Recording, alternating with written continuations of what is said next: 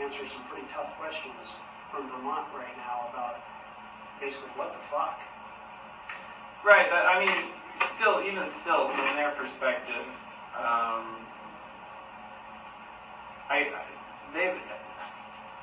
come on, let's face it. Yeah, what happened yesterday? Ooh, I'm a bad guy. I tried to escape, but let's be honest.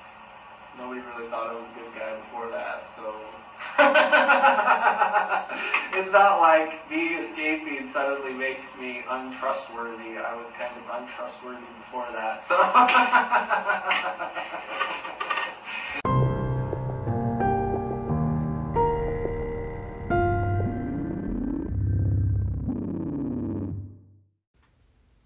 So when we were last together, 24 hours ago, we left Israel Keys with his stupid headlamp, making his way into Bill and Lorraine Courier's bedroom.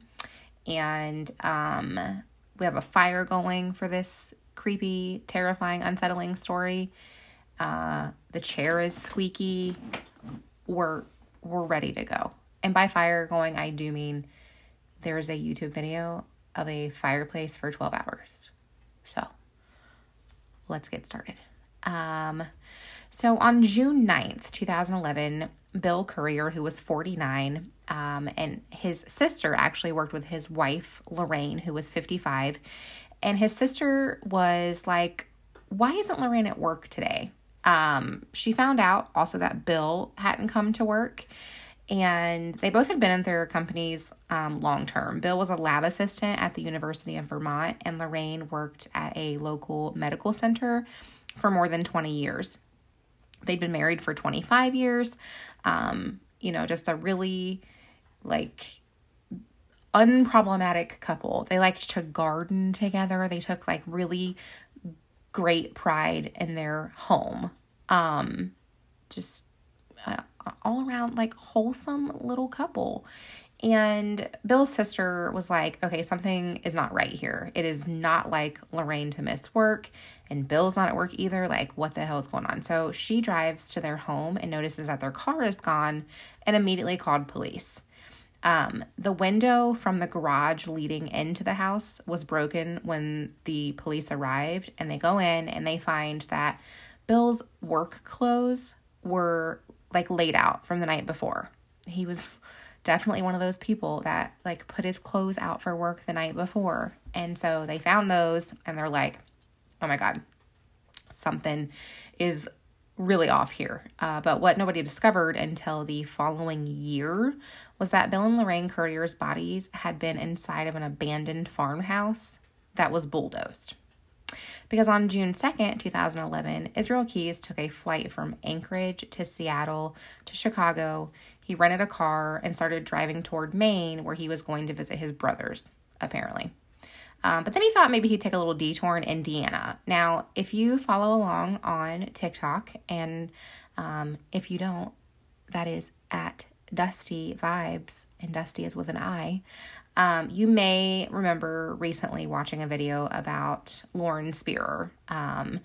So she was a 20-year-old from New York. She was attending college in Bloomington, Indiana, and was last seen there in the early morning hours of June 3rd, 2011. And then she just seemingly vanished.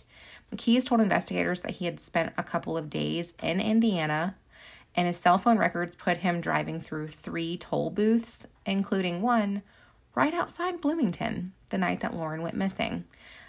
Before going to go visit his old farmhouse that he had, he owned in upstate New York. So that's an alarm bell in my head. Yeah, I spent a couple of days in Indiana before I went to an old farmhouse, said Israel Keys.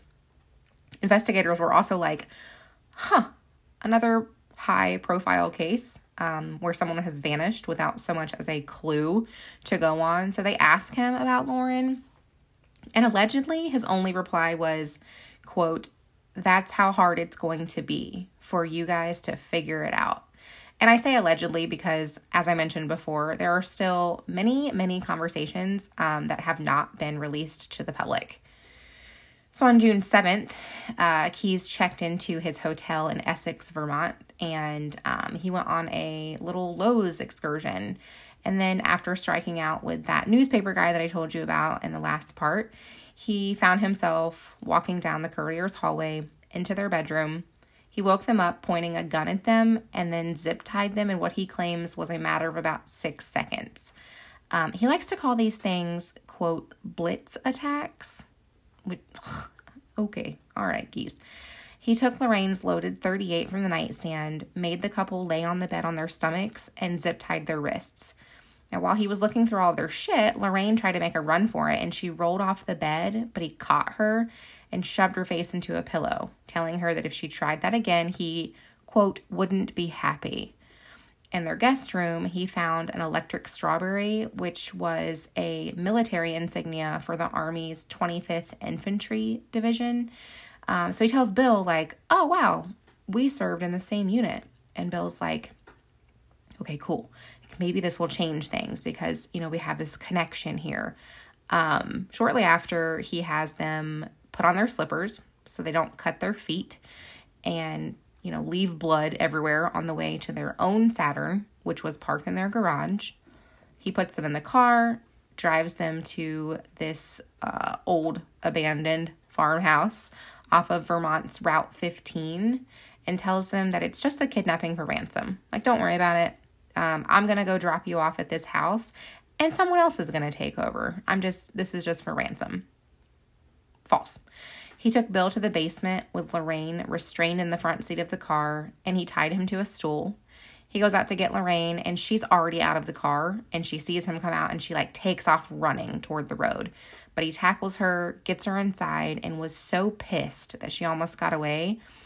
And he's, aggressively restraining her because he's so mad that these people are, fighting for their lives. So he uses rope and duct tape to restrain her to this bed. And the whole time, Bill is in the basement yelling, "Where's my wife? Where's my wife?" Which is heart-shattering. Well, Lorraine was fighting hard. He goes back down to the basement, and Bill has almost worked his way free from the stool, and he starts pushing Keys around, and then Keys is livid because his plan was actually to rape Bill.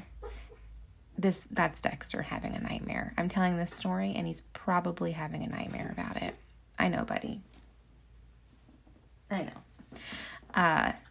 So he's really pissed because he wanted to rape this guy and nothing is going according to his plan. And if we know anything about Keys, I'm not sure that anybody could, but according to him, he has to be in control at all times. So this has really thrown a wrench into things because his only preference for victims is lightweight. That's it. He really, it's anybody. Male, female, doesn't matter what race, doesn't matter what, class, doesn't matter. It's all convenience. So the location was chosen out of convenience. Bill and Lorraine's home was chosen because it was a ranch. It was, there was no dogs. There didn't seem to be any children. So he didn't really know. He had never seen these people before. Didn't know what he was going to get into. He just kind of gathered by his quick little stakeout that it was an older couple. So he didn't expect Bill to be fighting back. And he didn't expect Lorraine to be fighting back. But they were. So he's all pissed off about this. And he takes a shovel that he found in the basement and he hits Bill with it. But Bill was kind of what else you got, you little bitch? That's it. So Keys had to hit him a second time before he could get him to the ground. And he has to leave him unattended for a minute. And when he gets back, Bill is up again. And he ends up shooting Bill in the arm, head, neck, and chest. And Bill was still standing. But sadly for Bill, he finally did fall. And Keys went outside to smoke a cigar. Which guy's just so douchey. I can't. Every time he's telling his stories and it's I want to smoke a cigar. Can you just smoke a cigarette? Can you maybe just get a Marlboro Red or something? I don't know why it bothers me. It's irrational, but it does. He would actually like grind those into the earth with his heel when he was done until it was basically pulverized to avoid like any detection, any trace, because his pride and joy is that he leaves no DNA, no trace, nothing to any of these places that he goes to. So I just wanted to mention, whenever I'm saying that he's smoking cigars, you might be like, what's he doing? Like with the butts or whatever cigars have. I don't know, because I'm not a douchebag. I don't smoke cigars. I don't smoke cigarettes anymore either, just so you know. I quit, so snaps for me. So he went back upstairs to Lorraine, cut off her clothes, gagged her, and raped her twice. But during the second time, he choked her just until she would lose consciousness. It wasn't his intent at that point to murder her. He just wanted her to lose consciousness so that he could, control everything. When she came to, he took her downstairs to see her husband in his own blood, and he put on leather batting gloves that he always wore, moved behind Lorraine, and strangled her with a rope. He placed Bill and Lorraine near each other, cut off their zip ties, poured Drano over them, and put them in 55-gallon trash bags before finally putting a bunch of rubbish on top of them, because his plan was to set the house on fire. But it was now too light outside, so he's like, well, I'll come back later on, like a year, and collect their remains. You might be saying, what? A year? Huh? His logic was, what's going to smell so bad?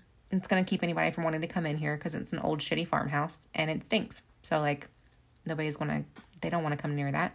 And someone's going to buy the property and tear it down, and that'll take care of that. Or people will think that it's dead animal. So they'll be like, no biggie. And then off he went. Like that was it. Took their car back to the Rite Aid parking lot where he had left his own car and drove off to Maine. Now, George Murdy, which was the Essex officer who was working the Courier case, he says that the people who came to demolish the farmhouse, because as I stated, it got bulldozed, they go to the house and they immediately said it smelled of decomposition so bad that they just demolished everything without going in. Perhaps give that a second thought. Like perhaps call someone in. I don't know. Maybe that's just our true crime minds. But their solution was just, we're not going to worry about it.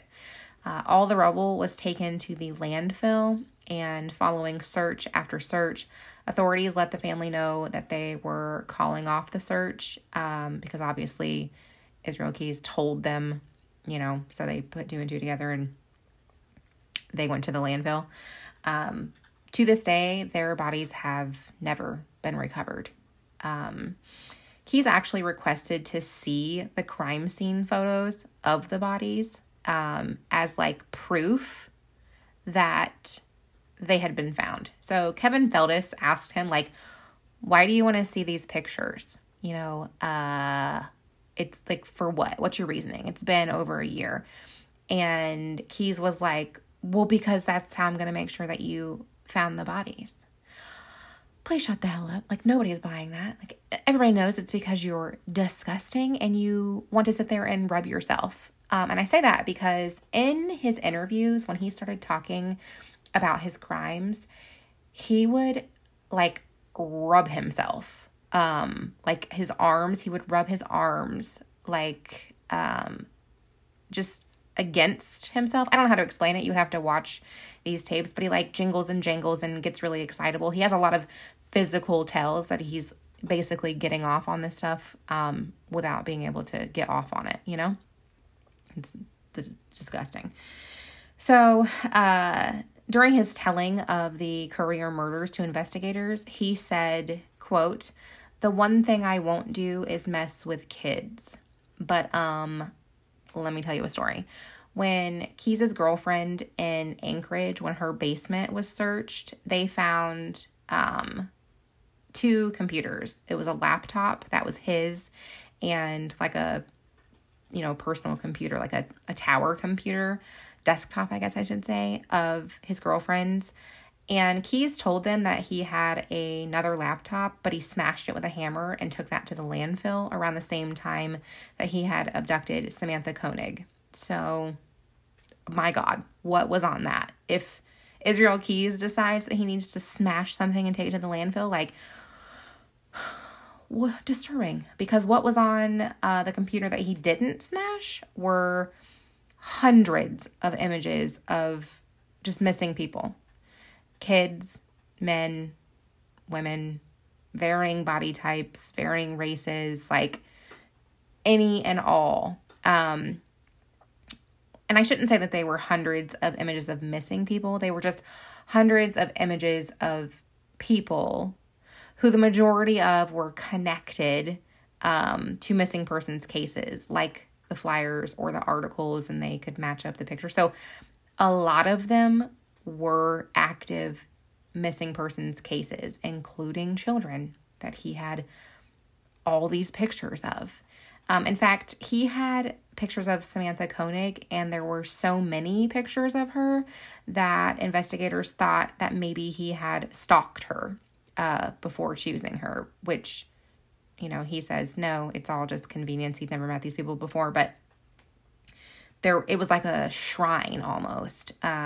So we're not, the only way that we know that he didn't mess with kids is by what he said. And he's a liar. So, there are things that he has said and volunteered that have been verified, confirmed true, but there's also things that he's slipped up about, just little discrepancies here and there, or, flat out lies. And so it's hard. Like, you want to believe that stuff. I do. I certainly want to believe that he did not hurt children, especially after his daughter was born. But as we will find, some of his victims were in fact children. So that's really disturbing. And I lost my place, and I apologize because I clicked something that adjusted the whole format. So I wish sometimes in these moments, I wish I had a co-host to distract from these. So anyway, Keyes is a loose possible person of interest in the murders of a mother, 47-year-old Nancy Bochicchio, and her 7-year-old daughter, Joey, at the Town Center Mall in Boca Raton, Florida. On December 12th, 2007, they were out doing some Christmas shopping before Joey was supposed to go and practice her Christmas play lines because she was going to be a reindeer. They were both found in their vehicle, bound by duct tape, plastic ties, handcuffs, and goggles, both shot in the head, a single bullet to the head, both of them. The Boca Raton police captain, Matthew, I believe it's Dugan, he said that the suspect, quote, he came with what he would refer to as his kit. He had all the stuff he needed. He was prepared for this. Again, I say alarm bell, because kit, he called it his kit. Okay. Aside from that, why would this be a connection? Because in August of that year, a woman had been shopping at the mall with her 2-year-old son and was carjacked. And the person binds her with handcuffs and zip ties and puts goggles on her. He drives them around for hours and forces her to go to an ATM. Alarm bell too. But then he does weird stuff, like he has her call her child's father and tell him that her truck broke down and to come pick her up. And he zip ties her head to the headrest. And he's like, tell the cops that I'm short, fat, and black. He was none of those things. He was a tall, athletic white guy with long, wavy brown hair worn in a ponytail. And he was wearing driving gloves. I think I just said gloves. He was wearing driving gloves, perhaps leather batting gloves. I know that I would think that leather batting gloves would look... Why do I keep saying gloves? They would look similar to driving gloves to me. But he leaves her bound in the seat, and he he just leaves. Just nothing. Nobody's hurt. Just leaves. Not before warning her, though, that if he does see anything on the news about him or his description or anything like that, he will come after her. So she manages to get herself released, and she drives over to this little, like, security station and reports the kidnapping. But guess what? They were like, okay, your story is weird. They didn't fucking believe her because there were no witnesses and no evidence in the car. So they asked her to take a lie detector test. It makes me so angry, a lie detector test. But she was like, yeah, I have like nothing to hide. Like, why would I come and make up this lie? You absolute bumbling morons. So when they needed her a few months later, they called her up and they were like, oh, hey, you're kind of our only help in this unsolved case from several months before your abduction that we didn't believe you about. When 52-year-old Randy Gorenberg was found murdered at the same mall. Investigators would later find that Nancy and the abduction survivor were both taken to the same ATM. They find tons of similarities between the two cases, actually. And when the survivor gives her description of the man for a sketch artist, you're going to want to look at it. I will post the picture on the Instagram. The sketch, like, he has this, like, floppy, goofy-looking hat on. And I think it's supposed to be more of a green color, like an army green color, if you will. And I think that they find later that the hat was like a military, maybe issued hat or something. So interesting. But yeah, I will post that on there so you can take a look at that because you're going to want to see it. But listen, do you remember how she said that he had a long ponytail? And she was kind of like, why would you have that mangy thing? Like, you could just tuck your long brown wavy hair underneath your hat because it's fucking August in Florida. Like, why do you have that sticking to you? Important to note is that Israel Keyes was branded with a pentagram on the back of his neck. So, could be. And, you know, I will say here, I feel like Israel Keyes is just this, like, true crime community, like, unicorn, for lack of a better term. And I don't want that to come off as, like, distasteful. I don't mean it in a positive way. I mean it as a lot of unsolved cases, a lot of missing persons cases. People like to just say, oh, that was probably Israel Keyes. Because if there's any sort of connection there, they're going to make it. And that could be what this is. Because this is not really his usual style, if you will, from the things that investigators did find out and did confirm. And it was, you know, not just like their suspicions. And he typically, like he said, knives are his preferred weapon. He mostly strangled the victims that he told about and investigators knew about and, you know, found, like Samantha. So it is like, I'm kind of torn down the middle. It all seems very good, especially when you look at the sketch, because it was Florida. He probably maybe had a bit of a tan. You know, there's a lot of things, but I don't know, because I don't want to believe that he shot a 7-year-old kid. And as I was saying those words, I was like, ooh, that sounds like I'm being, like, favored. You know, I'm like, I want to defend him or something. That's not what I mean. I don't want to think about anybody shooting a 7-year-old child. And since he has said, like, I don't mess with kids, I would like to think that, because I would like nobody to mess with children. But it just doesn't fit his typical, you know, he only shot Bill because Bill was going to beat his ass. So anyway, it's just something interesting you might want to look into. Now, the FBI claims that his exact location during these crimes isn't known, but they do know that he was traveling during this time. So we will leave that at that. And you might be wondering why I say claims. I don't know. So during these investigations, Keyes, did give some information about some other potential crimes. And I say potential crimes because there's no way to know at this point. Nothing has ever been confirmed or found he's dead. He's gone. I said that last time. You already know it's coming. So there's no way to really know if this was bullshit or not, I guess is what I'm trying to say. This is all just stuff coming from him. So I'm going to kind of talk about a few of those. In Washington State, he told investigators, yeah, there's 4 bodies there. And I don't remember their names or anything like that, which I bet you do. There was 2 on one side of the state and 2 on the other. 2 victims were murdered sometime between July of 2001 and 2005. It's pretty broad range. They were murdered together, and 2 were killed separately in either the summer or the fall of 2005. So Keyes had purchased this Bayliner boat from his daughter's mother's ex-husband, actually.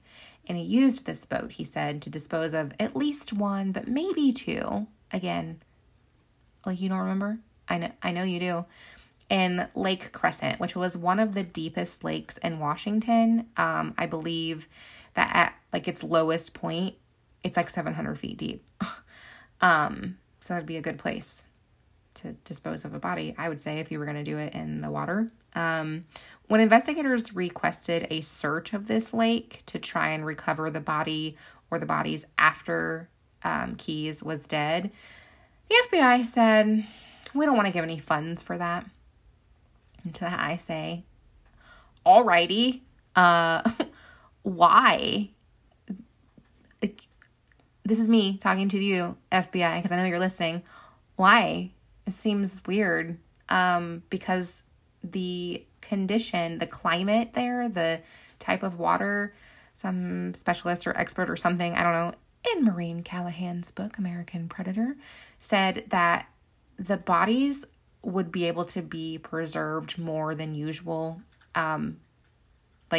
normally because of marine life and things like that in the water.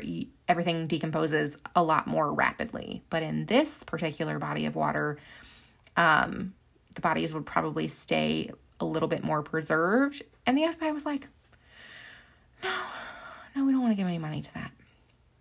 So anyway, investigators also believe that he's full of shit because, like I said, he remembers almost every single detail of his crimes, and he gets all squiggly and rubs himself when he talks about it. But with this, he's very vague, broad timelines. And so they start thinking, is he moving dates around to throw us off? Why would he do that? Is he worried about the victims being identified? Maybe, because his cell phone records put him in the area of a double murder on July 11th, 2006. 4 hikers, which were... Phoebe's here. Phoebe's here to say hi. I just want to keep going, but I'm waiting to see if I can keep going. No? Mm-mm. No, can't keep going.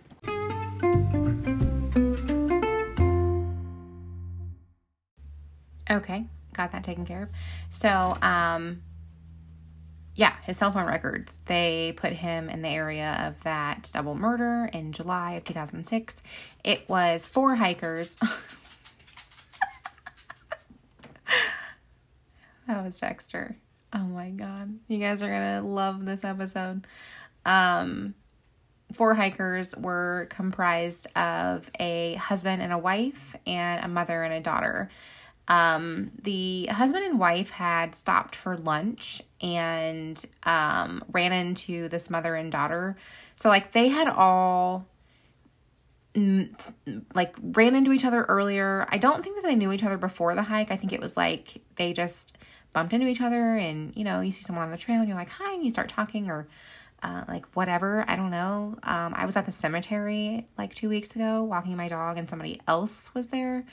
a husband and a wife. They were walking their dog, and they came over, and we had a nice chat. So, it's probably one of those things. But like later on, after they have the lunch, they see the mother and daughter again, and they are along this trail, and they're squatting along the trail, and they're like, well, that's weird. Like, what are you guys looking at? But they were actually dead and had been posed like that. And so the husband and wife have to 30 minutes still to hike to get back down to the trailhead just to alert someone. Could you imagine the terror of that?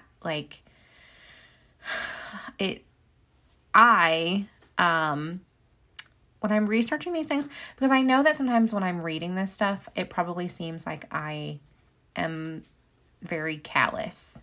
Like, Megan, why are you laughing at the fact that your dog is click-clacking around? Like, I'm laughing because these animals don't make a noise for 12 hours, and then as soon as I try to do this, they do that. How can you be so disconnected from what you're talking about? It's because when I'm researching this stuff, I let myself go through the deepest feelings about it. Sometimes it takes me a while to get these things done.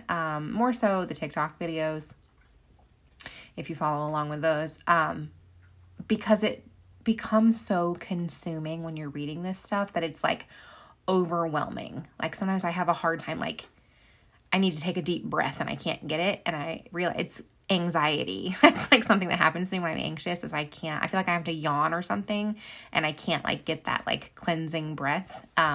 So I go through all that stuff when I'm doing this, and this particular story, really I was like, oh God, because I go out and I hike so much, or, I'm not a cross country hiker, but I go to the woods several times a week on average. Even when it's wintertime. I just went yesterday. What is today? Yesterday. Went out with my dog in the snow. Nobody's out there. So there could definitely be somebody else out there, and I could be somebody posed along the trail, or I could run into that, or just, I don't know how I got off on this tangent, but the point is, I thought about it deeply as to how that would affect me if I saw someone like that while I was out there, because you're out in the middle of the woods and it is so quiet and there's no one around. And some of the spots that I go to, I don't have service on my phone. I try to avoid those areas because, hello, true crime podcast. So, I carry my personal alarm. She's Birdie. Shout out. Do you want to sponsor? Because I use your product. I would definitely talk about it.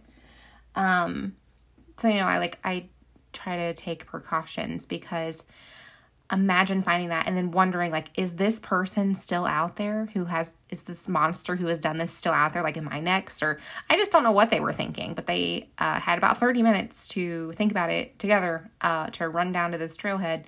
And it ended up being Mary Cooper, who was 56 years old, and her daughter, Susanna Stodden. She was 27, and they were both shot in the head with a .22, which we know is a caliber that Israel Keys has used before.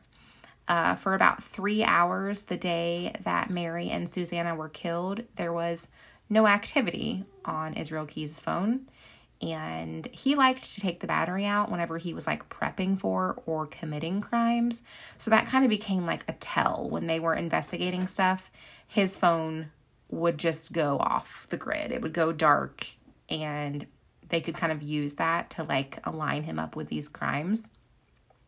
So they think that he was responsible with that. But again, he didn't give any names, and, it's never been completely verified.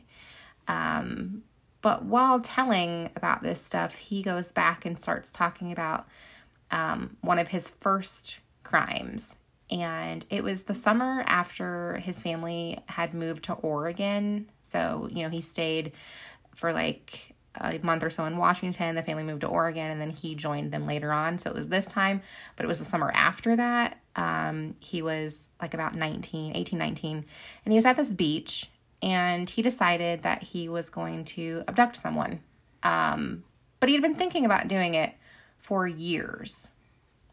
Okay, that's what he told investigators. So you're only like 18 or 19 and you've already been thinking about this for years and years. Okay, seems a bit extreme. But he also already had some kits at that age. Already had his kits ready. So he hides in some trees, waiting for people to come by on inner tubes. And about 4 to 5 teenagers came through, and this one girl was like further back in her inner tube, and she was kind of alone. Like her friends were floating up, big gap between them. So he just jumps out and grabs her. And then when they ask him, like, what was her age, he's like, I don't know, anywhere from 14 to 18. So a child, Israel Keys? Is that what you meant? You meant you abducted and sexually assaulted a child? I know 18 is like an adult legally. I don't really consider an 18-year-old to be an adult, but he was probably 19 at this time, 18 or 19. So you're an adult. You're legally an adult. And I'm going to assume that the girl that you got was not 18, probably closer to 14, which is a child. And I know that because I have one. And I just keep like hitting this home because I personally think that he was so adamant about saying, oh, I don't mess with kids. That's the one thing I don't do. I don't mess with kids, because he had a kid and he didn't want his kid to find out that he did in fact mess with kids. So this was not the first time that he sexually assaulted someone, but it was the first time that he, quote, took it to that level, aka gonna kill somebody. He took this girl to this tiny bathroom. He had already scoped these kind of offset bathrooms away from all of the beachgoers because it had a concrete tank underneath, and he was looking for someone small and lightweight so that he could shove them down into the tank when he was finished. He's like, it's really dark down there, and I'm pretty sure that they wouldn't have been found for, probably a year or so. He took a rope and roped her neck to a bar in the handicap stall. So, in handicap accessible stalls, they have like the silver bars along the side of the wall. He tied her to that, and he tied her arms out. When Special Agent Jolene Godin asked Keys if he had cut the girl with any of his knives, he said, no, even though I had all my knives with me, I probably would have just choked her, but I didn't cut her. So when Godin asked what stopped him, he said either the girl had already experienced some sort of sexual assault, which is like completely gut-wrenching, or she had considered what to do if this ever happened to her, because she knew exactly what to say, and she kept talking, and she kept telling him, like, you don't need to do this. You're attractive. I would date you. It's not really that big of a deal what you're doing. You can just let me go because I'm not going to tell anybody. And according to Keys, she didn't really act fearful, which made it probably not as much fun for him. And he keeps telling her to shut up, but she wouldn't. She keeps talking. She tells him her name. And basically this girl, more than likely this child, did everything that she could to make herself seen as a human. And when he was finished raping her, he took her back to her inner tube and gave her a push into the water. Could you imagine? I can, because I just recently, as an adult, floated down this exact situation. It was a creek, not a river. Luckily, I'm not lightweight, but you're just floating along and then some fucking creep jumps out of the bushes.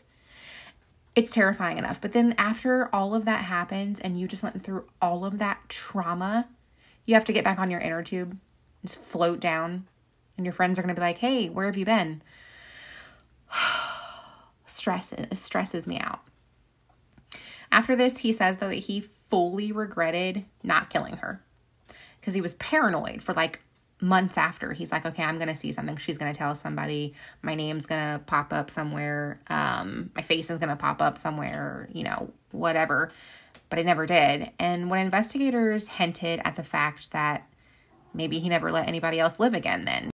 He just kind of, does his gross chuckle and indicates that maybe, I believe, if I remember correctly, in Maureen Callahan's book, An American Predator, he says, well, and just kind of like leaves it open-ended. But a couple of, sorry about my chair squeak, a couple of other missing people who were unfortunately found later deceased, they haven't completely ruled him out as a suspect. They haven't, been able to tie him completely to these cases. But Julie Harris was a 12-year-old in 1996 who, she was a double amputee and she wore prosthetic feet. She was in the Special Olympics and had won medals and, was just this bright, really fun little girl who had already accomplished so much. And she went missing from Colville when Keyes would have been about 18. Her feet were later found by the Colville River, and her remains were found about 3 miles from Colville in the woods in 1997. And there's not too much detail that I have about that. They asked him about it, and he's like adamant that he didn't have anything to do with her or her disappearance. But I think I've read that there are reports that people did see them. They saw him talking to her. They had been seen together before. So he was probably a liar. And it's sad because he's gone now. So, we'll never know if he would have, he probably would have never said anything anyway, but if he would have ever decided to bring closure to the families that he said he didn't care about giving, if he had a change of heart at some point, we'll never know. Cassie Emerson, who was also 12, went missing in 1997. And this was after arson to the trailer that she lived in with her mother. Her mother's body was found inside. So remember when Keyes liked to just go out into the woods and set fires and stuff? Yeah. Her remains were found in a wooded area about 13 minutes from Colville. Still, just like Julie, unsolved. Keyes, again, adamant he had no involvement with these, but he had already told investigators that his first, real crime, not relating to sexual assault or murder or anything, his first real crime, was setting fire to a trailer. So, I do what you will with that. They have also pretty much assumed that he is responsible for the disappearance of Deborah Feldman. She was 49 when she was last seen in Hackensack, New Jersey in 2009. Now, Keyes had told investigators that he kidnapped a woman from the East Coast on April 9th, 2009, which is the last day that Deborah was seen, and took this person to New York. And investigators showed him a picture, they were showing him all of these pictures of missing people, and he was just going through them no. And when they got to Deborah Feldman's picture, he simply said, I don't want to talk about her yet. I'm not ready to talk about her yet. So they pretty much were like, yeah, we need all the information, any connection that she may have had to Israel Keyes during this time. And there's, unfortunately and sadly, there's more, and there's more information about these more potential victims in Maureen Callahan's book, An American Predator. So in May of 2012, so this is after he's been captured and, they've started their interviews, he was in a federal courtroom with 8 armed guards, 6 U.S. Marshals, and he broke free from his leg shackles and his stomach chains. How did he do that, you ask? Guards had been giving him pencils, which he was using his teeth to grind down into lockpicks, and he would keep the cellophane from his bagged lunch until they had to start unwrapping all his food and throwing everything away because he was making fucking weapons with cellophane and pencils. Nobody was listening to, I believe it was the FBI, the guys that, like, I don't want to say got closest to him, but the two FBI investigators that he, like, felt most comfortable with, or I believe they're both from the FBI. Jeff Bell was an FBI agent, and you hear a lot from him, or about him, a little bit from him in the book, Maureen Callahan's book, An American Predator. But anyway, Bell was, like, telling these guards and stuff, like, you can't give him anything. Like, stop giving him this stuff. You have to unwrap everything. You have to throw everything away, because he just used pencils to unlock his leg shackles. And during this attempt at escape, he drags a guard along with him. He's, like, hopping over the chairs, just, like, silently, according to the book. Just leaping across these chairs, like, not making a noise, not saying nothing, just shooting a shot. And he drags this guard along with him, and then, like, 3 other guards and the FBI guys tackle him. And they eventually had to tase him because he's like so freakishly strong. Everybody is like, he's this tall, lanky looking guy, but he's freakishly strong, which feeds into people's, like, crazy, government plant, super special black ops soldier type, like, stuff like that. But that is definitely something that everyone says, like, he's super duper weirdly strong. And after they tased him, he was out of his cell once, and they searched it, and they find this letter that he's writing to his brother, and he's referencing 6 victims. 3 were identified as Samantha Koenig and Bill and Lorraine Currier. And they also found this noose made from a bed sheet, like, tucked under his mattress or something. And in this letter, he's telling his brother, well, they can't convict a dead man. So the FBI guys are like, hey, could you maybe, like, stop letting him have razor blades? Because he's talking about offing himself, and you just found a noose under his bed. Like, no more tennis shoes, no shoelaces, no razors, no pencils, no cellophane, like, none of that shit. And they were like, okay, got it. This is what we can do. We can tape a note to his cell that says, do not give this inmate a razor. And the FBI was like, that's it? It's the best you can do? And prison officials were like, yeah, sorry.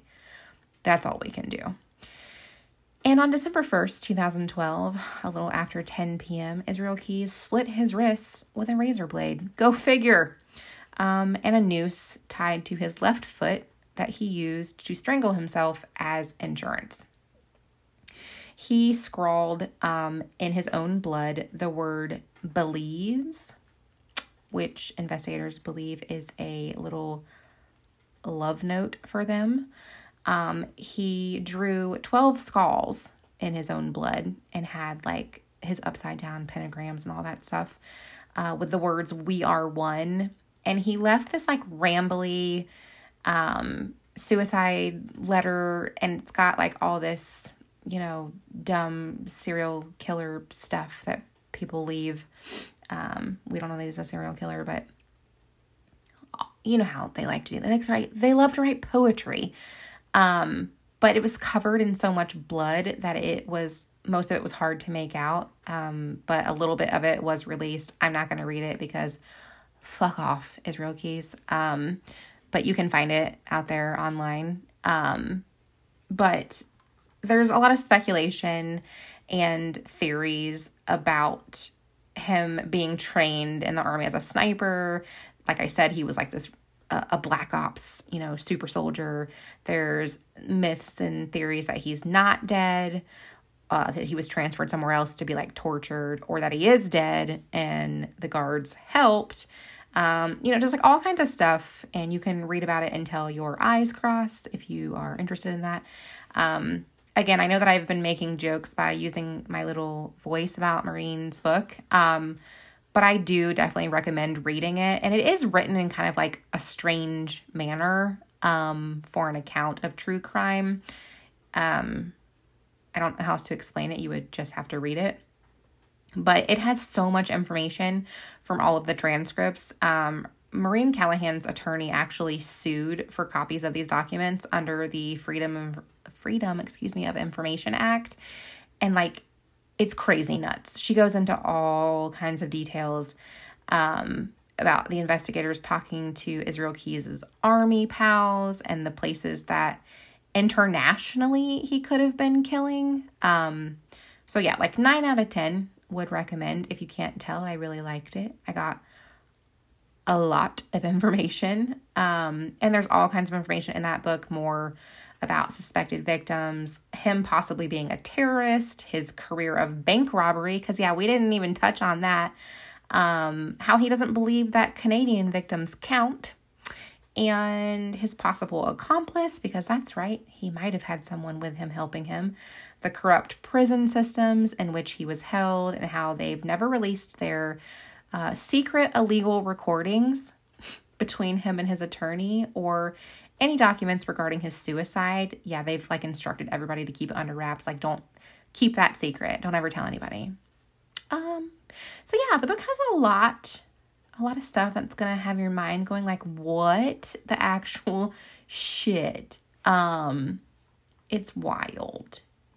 And even so, it's like, I'm still a little, skeptical of, like the information that has been shared. I don't know. It's definitely,